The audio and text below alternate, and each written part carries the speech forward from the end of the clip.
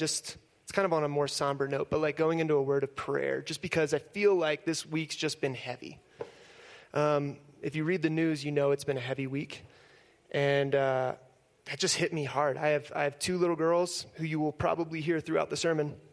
They're in school, and that just like really affected me. And I wanted to, I don't know, I was grieving, and I know that this is something that grieves the heart of our Lord.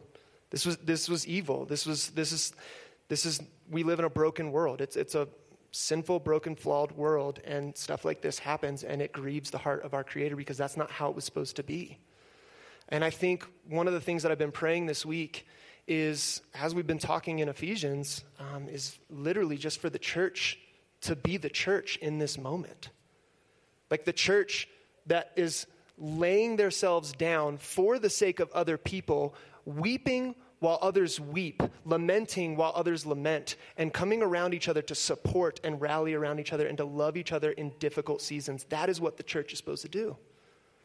And so my prayer has just been that the church would be the church, and that these families that have been affected, this community that's been affected, would just be loved on well. And so I wanted to do that really quickly. If you could bow your heads. Oh, that's not my mic. That's the Lord. We're going to pray. I think that's the Lord in agreement. Jesus, thank you so much for the opportunity to be together. It's not lost on us the privilege that it is to gather together, to worship and to sing praises to your name, because as Aaliyah and Stephan said, you are worthy of these songs. You are worthy of our praise. And we need to gather and to remind ourselves of what is true. We need to be encouraged in truth. And so, Lord, I just thank you so much for the opportunity to gather. Lord, I'm praying over this incident in Texas and just everything that happened. I don't even have words, and all I can say is that I know that this grieves your heart. You tell us. I mean, Jesus, as the physical example that we can see of your heart, is weeping at the grave of Lazarus over the effects of sin in this world. And so, Lord, I don't know. I just pray that you would help us to be a people who feel the weight of this kind of stuff. All politics aside, you tell us that there is a season for everything, and this right now is a season for weeping and lamenting and grieving over an evil, horrendous act. We pray for these families that have lost children, family members, and we just ask that you would be present, that you would help us as the church to be the church in this season, to sit, not to try to fix, but to sit and to weep and to listen. And so, Lord, I just pray that you would continue to work in that incident. Lord, I pray that you would be over our time today. Let us not be content to come and to just consume. That is not why we're here. We're here to challenge ourselves and to chew on these things. What you tell us, and this is your word, and we're to chew on these things and to go out and to live this stuff out. And so I pray, Lord, that you would help us. Continue to fill us with your Spirit. Continue to let us see the fruit of the Spirit in our lives as we engage with the people around us. We love you, Lord, and pray this in Jesus' name. Amen. All right. So we're going to be in the book of Ephesians chapter 6. So if you have your Bible, and I hope you do, go ahead and turn there. We'll be in the first 9 verses, but let me go ahead and just give a little context to what we're talking about here. So last year, if you were here, you know that Pastor Jim took you guys through a series on the book of Leviticus. And in that series, Jim likened Leviticus to a blueprint of this type of house that he wanted to build. It was going to be a blueprint that pointed to Jesus serving as the foundation of this new kind of building, a building where the Spirit of God would dwell. It'd be a new kind of community. But what's going to happen is you have to, in order to get to the physical structure, in order to move from paper to a physical structure, you need to have a builder. And that's what happened on the day of Pentecost. The Spirit came and he began to build this new community, this new dwelling place. And so I want to spend a little bit of time highlighting where you've come from in the book of Ephesians so far up to this point, because in order for us to understand the passage that we're getting into today, the way that I think Paul wants us to understand this passage, we need to have context. Context is key. Everything in this book is built upon the first 3 chapters. It is an incredibly beautiful book. It's one of my favorite books in the New Testament. It is a work of art, and I love the way that Paul develops his argument and develops this letter. I would call it genius. It is an absolute work of genius. And in typical Pauline fashion, what Paul does in the first several chapters is he outlines the beauty of the gospel and the theological implications of the gospel. That's what he does. He's just outlining, hey, this is what the gospel did. This is what Jesus did. The moment that Jesus walked out of the grave under his own power and authority, everything in history changed. And then you get to chapter 4, and you start to see the practical outworkings of this. So this truth, this beautiful, glorious, majestic truth, this is what it looks like lived out in your life. And that's what he begins in chapter 4. But in chapter 1, again, I'm just going to build this up because I think we need to. We need to have this context. And plus, we don't have a service after this, so I can keep going. No, I'm just kidding. You've been blessed. He starts, and as he's writing to this people, he says, you've been blessed with every spiritual blessing. This is who you are now. You've been adopted into the family of God. You've been given a new identity. The old has passed, the new has come, as Craig was saying in his video, right? You've been given the gift of the Holy Spirit, who's the down payment of your inheritance in Christ, the Spirit who testifies to you that you are in fact his child, that you belong to him. You've been given every spiritual blessing. You have everything that you need for flourishing in this life. That's how he begins this book. And then he moves into chapter 2 and he says, you were dead. You were dead in your trespasses and in your offenses. Pretty somber. But so true. Not just like really injured. Not just like somewhere off the mark. No, you were dead. It's not like you were out in the middle of the ocean and somebody threw you a little, what is that little circle thing called? That thing, that floaty to save you. No, you were dead at the bottom of the ocean and Christ came and he revived you and brought you back to life. That is what is going on here. You were dead. And let me tell you why it's important for us to reflect on that truth, because we need to know the truth about ourselves. Without this, we won't be able to do what Jim talked about last week in the context of a marriage relationship in mutual submission. And what I'm going to address this week, this idea of submitting to authority. The Christian life values honest self-examination. Be honest with yourself, where you've been, what you've done, what's motivated you, what currently motivates you. Be honest, because without self-examination, there's a strong tendency to fall into the camp of self-righteousness. I've done this. I did this. And that's what Craig was saying. He's like, it's not by your works. Chapter 2. So you were dead in your offenses and you lived according to the flesh, but God. Arguably the 2 most beautiful words in Scripture. Being rich in mercy and love, even though you were dead, made us alive together in Christ. By grace, you are saved. Man, that changes everything. And let's real quick define grace. I'm huge on definitions because we can't over-celebrate the idea of grace. We can't over-celebrate this truth. So what is grace? Grace is showing favor toward another. It's treating people better than they deserve to be treated.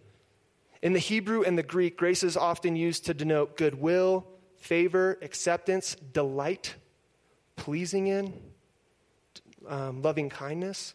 And so based on these definitions and understandings, we see that grace is fundamentally a delighting in. God delights in you. It pleased him to come and to restore and to reconcile you back to a relationship with himself. That's grace. He went to extraordinary measures, i.e. coming to earth, taking on flesh and dying on a cross so that you could be in relationship with him.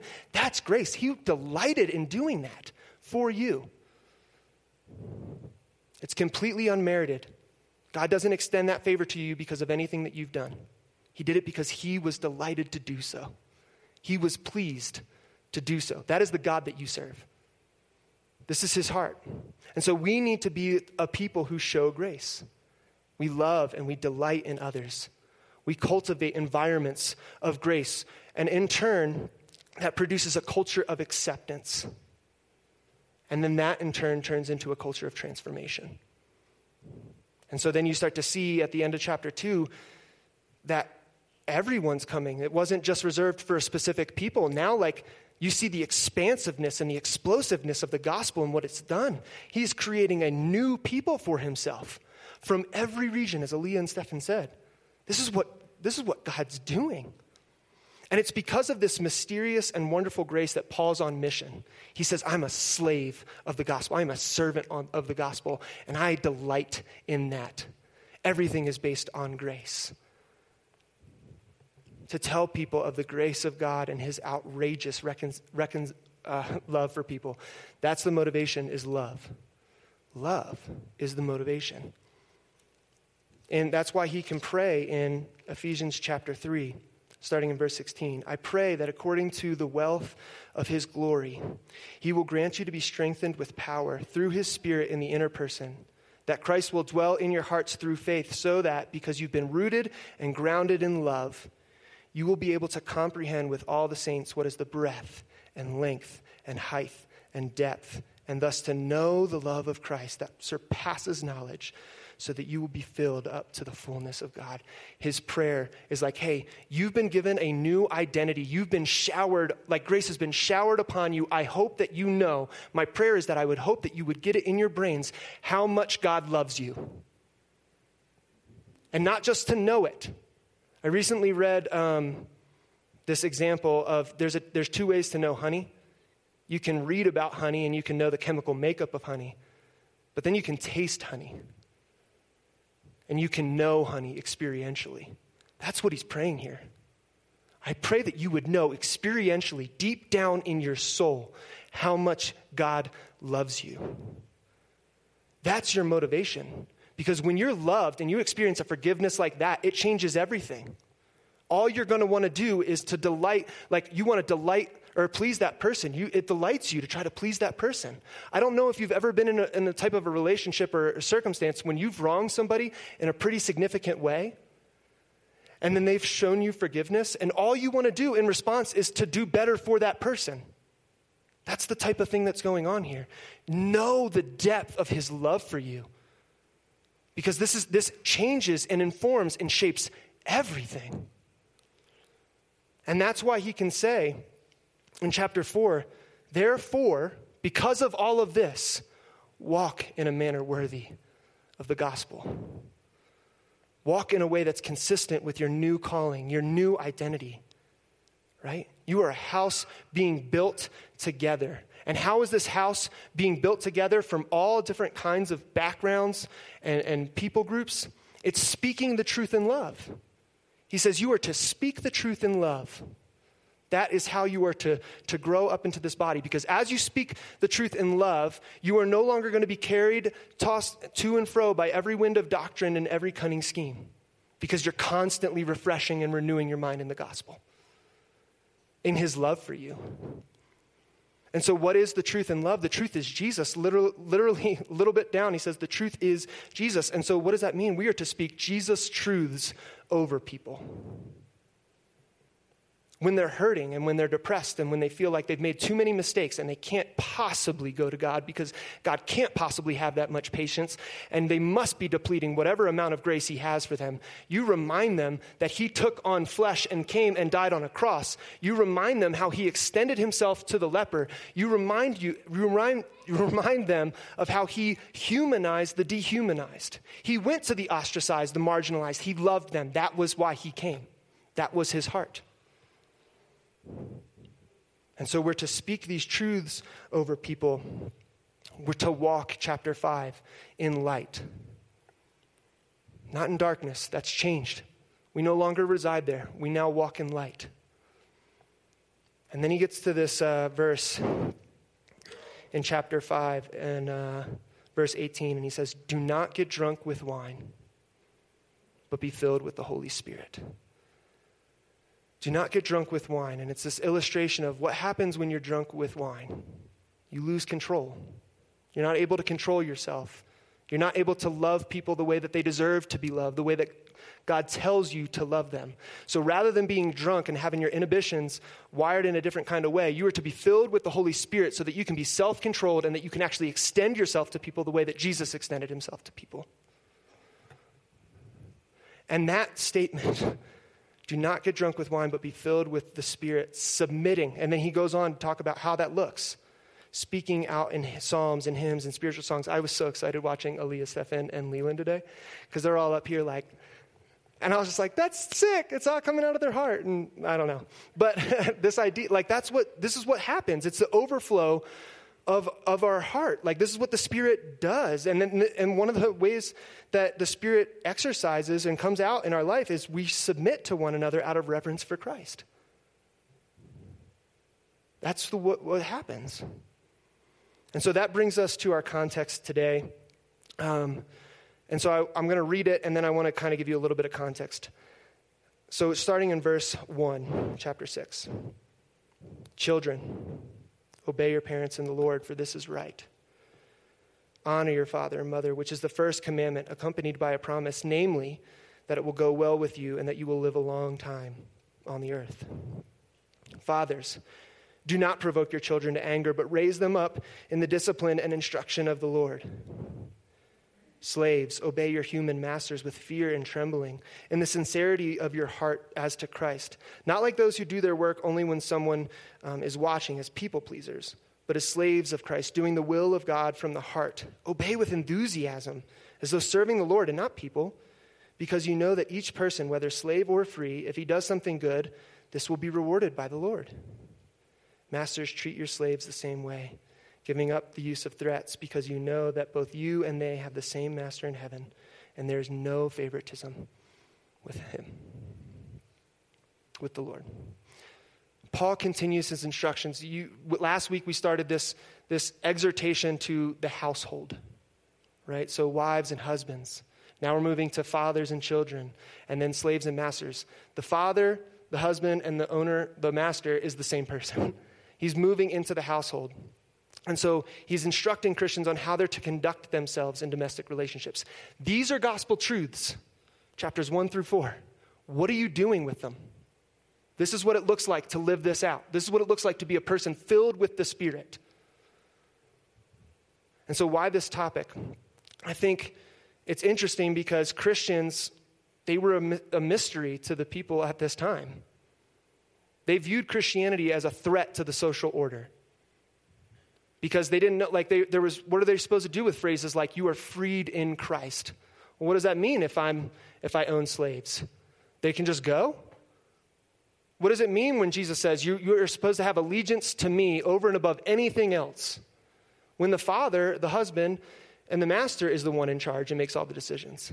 And so they didn't know what to do with that. And so I think part of the reason that Paul's addressing the household is because he's going to show that Christians are not a threat to the order of decency.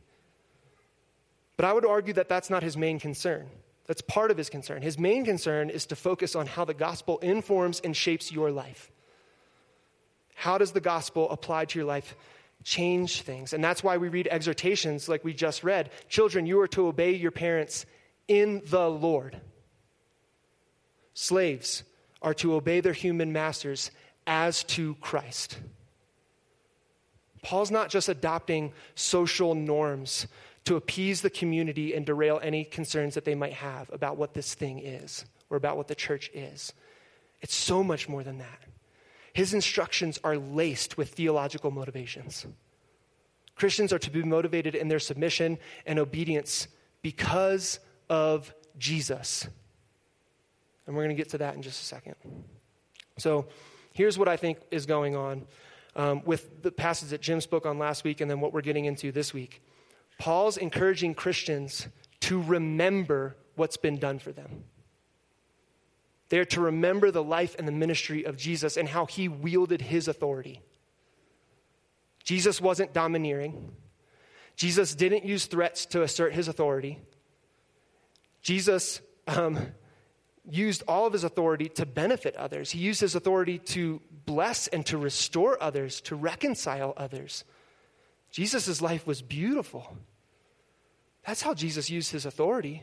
One of my favorite examples of this is in John 13. It's on the night that Jesus is betrayed. He's having dinner with his disciples. And he gets up. You guys know the story. He gets up to wash the feet of his disciples in this great act of humility and service.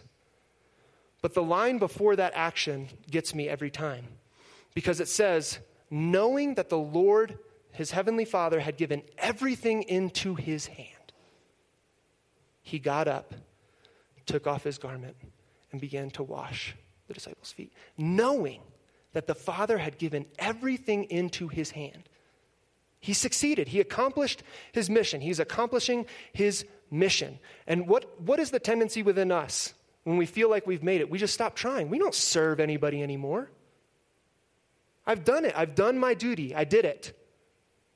And it says, Jesus, knowing that the Father had given everything into his hand, got up, took off his garments, and he washed the feet of his disciples. And he said, just as I did for you, you are to do for others. That's how Jesus asserted his authority. He used his authority to bless others and to serve others, to create cultures of reconciliation, environments of reconciliation, healing. That's how Jesus asserted his authority. And so I think that as we reflect on the one who gave his life completely and absolutely away for the sake of other people, like, this is what Paul has in mind when he addresses the household. Christians are to live beautiful lives that represent the life-giving morality and ethic of God, a life of mutual submission, characterized and motivated by the example of Jesus. Lives that benefit and bless other people. So that's the context of the letter up until this point. And so he begins by addressing children. And one thing, I know we're going a little slow, but I think it's important. One thing that I think is really interesting in this entire household address with marriage, kids, and the master-slave relationship is that Paul begins every instance with the subordinate member of the relationship. Did you notice that? Wives, submit to your husbands. Children, obey your parents. Slaves, obey your masters. That's countercultural for this because you didn't address them. You addressed the father, the man of the house. He was the one that disseminated the information. He was the one that made the decisions. And I love what Paul does here because what he does here is he shows honor and dignity to these people. And he says, you have just as much a part to play in this community and in this church as we do. You have a role. Can you think, like, they're sitting in this little house of a church thing, and they're hearing this letter read to them, and they're like, that's me. It might have been the first time they're ever addressed and given a role and a responsibility like that. That's honoring. That's dignifying. That's what the gospel does. I think he does it intentionally. And then to make it even more unique, as Jim kind of alluded to last week, Paul places restrictions on the husband, father, and master and tells them that what their responsibilities are to be in this new community. He assumes their authority, but challenges them to steward their responsibilities differently. They're not to go about it the same way they've always gone about it. And so he begins by saying, children, obey your parents in the Lord, for this is right. And I don't want to gloss over that statement, the in the Lord part. Because it's not simply to obey your parents because that's what you're supposed to do. No, it's more than that. Children are supposed to obey their parents in the Lord. That's their motivation. Their motivation is different. They're not merely ascribing to this standard social structure or a family hierarchy. They're not even obeying it because that's what they believe that they're supposed to do. No, again, it's more than that. They're obeying because of Jesus. That's the motivation. That's the differentiating mark in a Christian. Everything the Christian does, including the Christian child, is to be done unto the Lord. Their lives are to be informed and shaped by their relationship with Jesus. They are to follow in the footsteps of Jesus. And so just as Jesus obeyed his heavenly Father, so the Christian child obeys his earthly father and mother. And as Jesus honored his heavenly Father, so the Christian child honors his parents. And so you can see how this whole speak the truth in love thing, the truth being Jesus, you see how this starts to come into play. Because as parents, it's our job and it's our duty and responsibility to explain to our kids why they should obey. And it's not just because I said so. Guilty. Super guilty of that. It's more than that. We should be pointing them to the example of Jesus. The Christian submits or obeys because this was clearly modeled and taught by Jesus himself. You want your kid to go in the way of the Lord? Point them to Jesus. Don't just say it's because of me and my authority and what I say. Look at the one who came down and took on flesh for you in honor of his Father, into obedience of his heavenly Father. That's what we're to do. That's how we speak these gospel truths over each other. So as Jesus entrusted himself to the Father, so children are to entrust themselves to their parents. They're to trust their parents, that they're going to guide them into life and raise them into responsible men and women of character and consequence. That's men and women who live with integrity and who are going to have a positive impact on their community. So that's the first motivation that Paul gives to his children. To children, you are to obey in the Lord. And then the second one is honor your father and mother, that it will go well with you and that you will live a long time on the earth. You recognize that one? It's the fifth commandment in the 10 Commandments. But this promise is attached to this statement that highlights what comes out of obeying and honoring your parents. He says, if you obey and honor your parents, then it's going to go well with you, generally speaking. There's always exceptions to the rule, right? This is a proverbial statement, and that's exactly what it is. It's a proverb. It's not a promise. This is just saying this is general wisdom. If you obey the wisdom of your parents or your mentors, this is how it is going to go for you, right? And so you may even start to see that you achieve greater success than them, which is, I think, every parent's dream, right? That their kids does better than them. But this is why I think it's important to obey your parents. Learn from them. Learn from your parents. Learn from a mentor. You don't know everything, so show a little bit of humility. And yes, I'm speaking to adult children too. You don't know everything. Show a little humility. Learn. People have lived a full life. You haven't. People have experiences that you don't have. People have successes that you haven't had. People have had failures that you haven't experienced. So learn from that. Learn from successes. Learn from failures. And I think when I read this, I'm immediately brought back to the first 9 chapters of the book of Proverbs, because you have this father who is pleading with his child to just glean and listen. Listen to my words. Please, please listen to my words so that you can discern between what is wisdom and what is foolishness. Listen. Because if you don't, I promise you, foolishness and folly, Lady Folly, he personifies wisdom as Lady Wisdom and folly as Lady Folly. And he says, listen, it's so easy to go after her, Lady Folly. She doesn't even try. Everything she does is so enticing. You don't go to Lady Wisdom because it takes a little effort. But we need to be able to discern that. What does Lady Folly lead to? Death. And so he says, listen to them, honor them, so that it goes well with you. But then he leads us into this exhortation to fathers. Fathers, don't provoke your children to anger. Some of your translations might say, don't exasperate your children, but raise them up in the discipline and instruction of the Lord. This is countercultural. Culturally speaking, this is a big deal. Because the power of the father in the Greco-Roman world was practically unlimited. Fathers had the right to determine whether or not a child lived or died, whether or not it would be sold into slavery or not, and to discipline their child as they saw fit, even if it was incredibly severe. To be sure, not all parents were harsh, but the abuses that children suffered are chronicled. We have record of it. For example, in the book of Ecclesiasticus, which is in the Apocrypha, it notes that a father who loves his son will whip him and beat him often, and that a father shouldn't pamper his son, play with him, or laugh with him.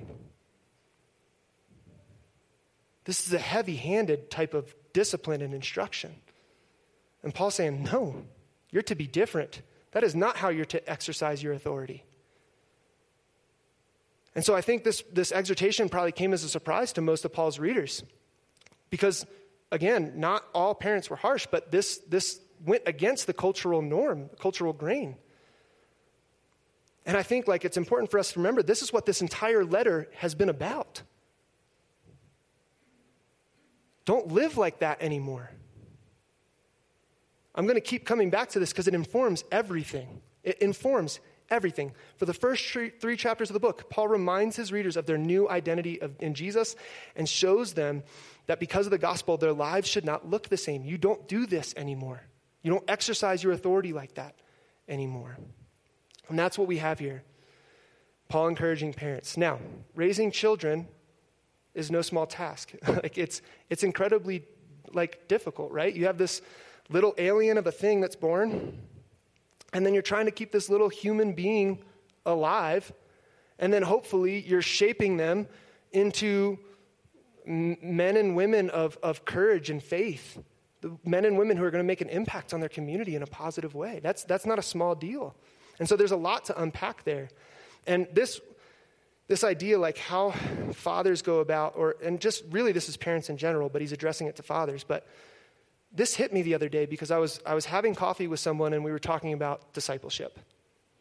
And he wanted to know what I thought about discipleship and how I go about discipleship because I have a couple of different groups where I invest in these guys. The Lord brings them into my life and I want to intentionally invest in their lives.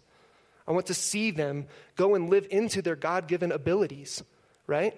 And so we're sitting here and we're talking about it. And in that conversation, it hit me with the realization that I often show more grace and patience to those guys that I'm trying to pour into than my own girls. And it just hit me like a ton of bricks. And it was an incredibly hard pill to swallow because my primary ministry is to my family. That's my primary ministry. That's what God has given me. God has given me this beautiful wife and these two little girls. They're my primary focus. They're the ones who see me behind closed doors and who see if my said beliefs, my proclaimed beliefs actually line up with how I act. They see that. Nobody else does.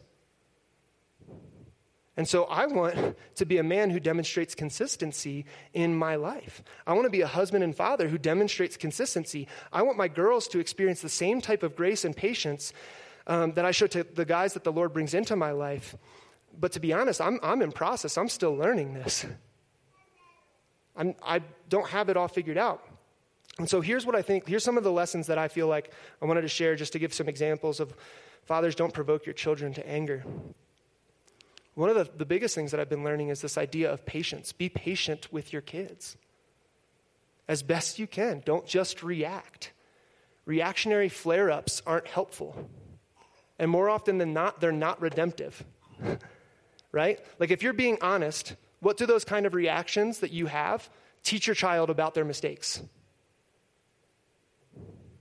If you don't take time to explain your thought process and let them explain their thought process, and if you don't take the time to run them through why they shouldn't be doing or saying a certain thing, then how are they supposed to learn? There's no lesson there.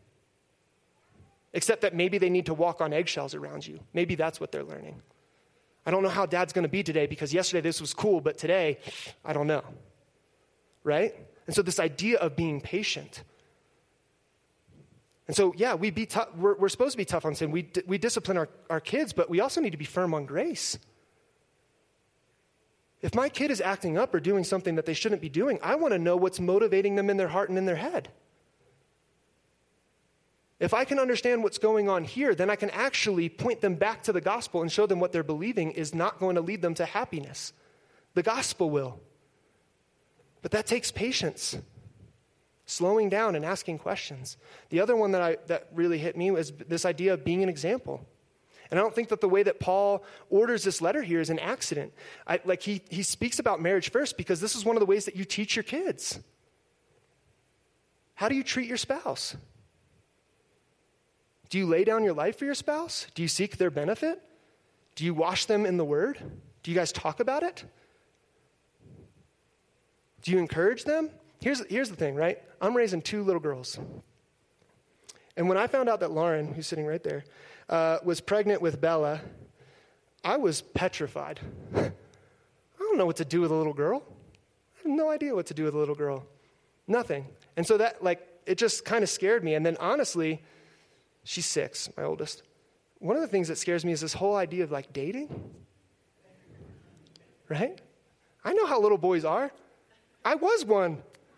Still am sometimes. But this idea, right? Like, it scares me, and I'm praying we're way off from that. But this is on my mind. And I remember reading an article a few years ago, and I couldn't find it, but it really, really stuck with me. And it was essentially this theme of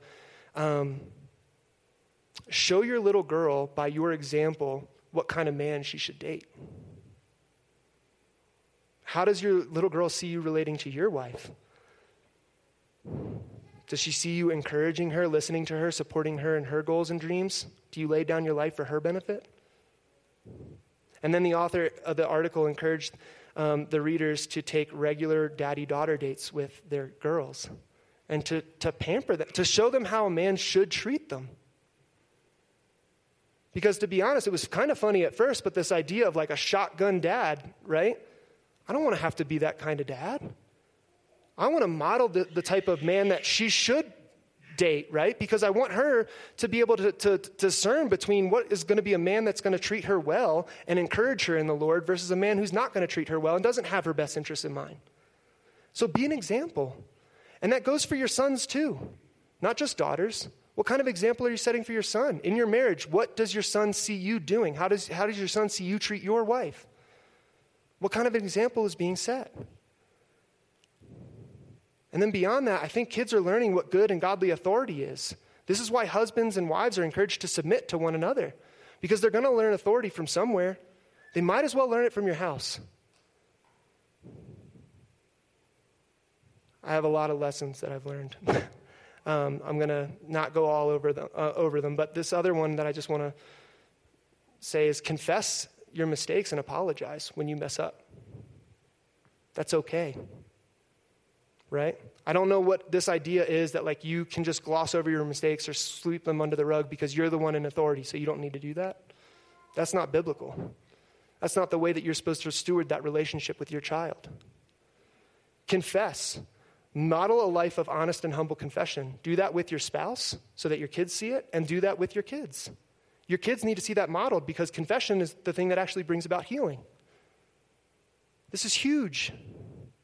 It's a demonstration of the gospel at work. So humble yourself and confess your mistakes. Because if you don't, there is a chance that your children will resent you because of the way that you've treated them. And that's what he's trying to say here. Don't provoke them to anger. Show them what a godly relationship, a humble, mutually submissive relationship is supposed to look like in the Lord. And then he moves on to slaves, obey your human masters with fear and trembling and the sincerity of your heart as to Christ. And if we're being honest, this topic doesn't sit well with us. And for good reason.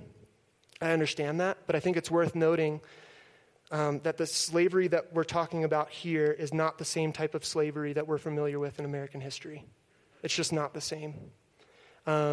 That's not to say that it was okay, because people still owned people, people bought people, traded people, and exploited people, compelling them to do forced service.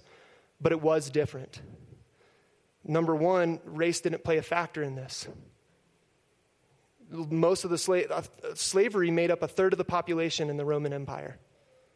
And it was mostly prisoners of war or people that had to sell themselves to a person because they had a debt that they couldn't pay.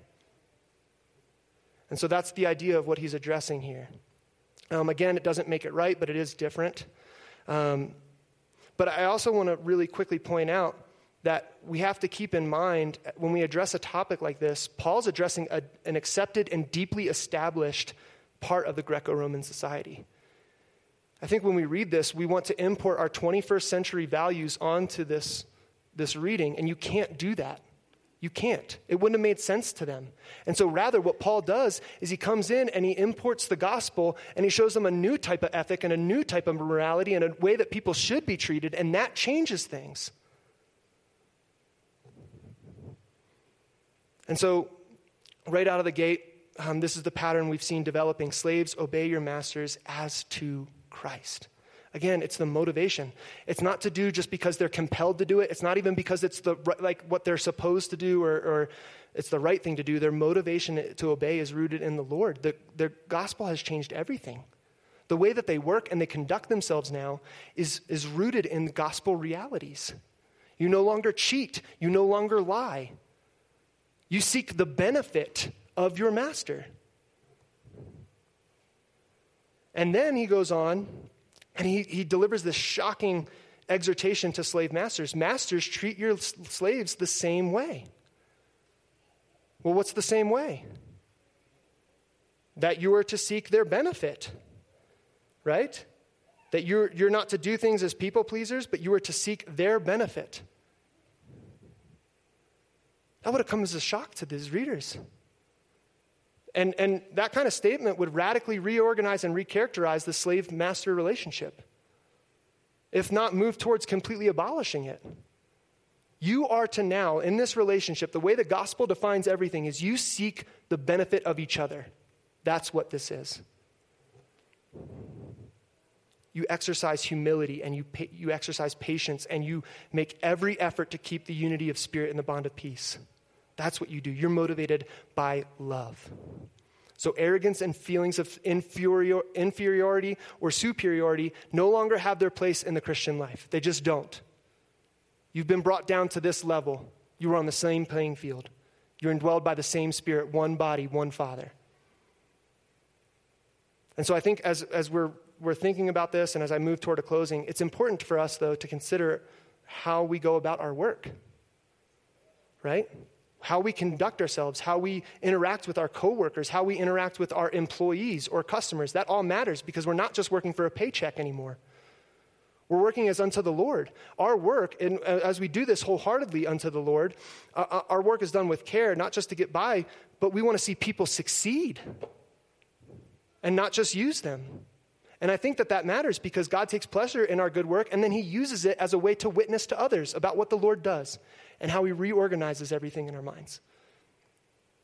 And so as I close, I want to leave us with this one final word, with this idea of submission and obedience. Submission is about laying your life down for the sake of others, for the benefit of others. That's what this entire section has been about. Be filled with the Spirit, submitting to one another out of reverence for Christ. This is one of the ways that the Spirit works in our lives, is through submission. There's a guy who wrote a book called The Complete Book of Discipleship, and he defines submission this way. Or he says this about submission.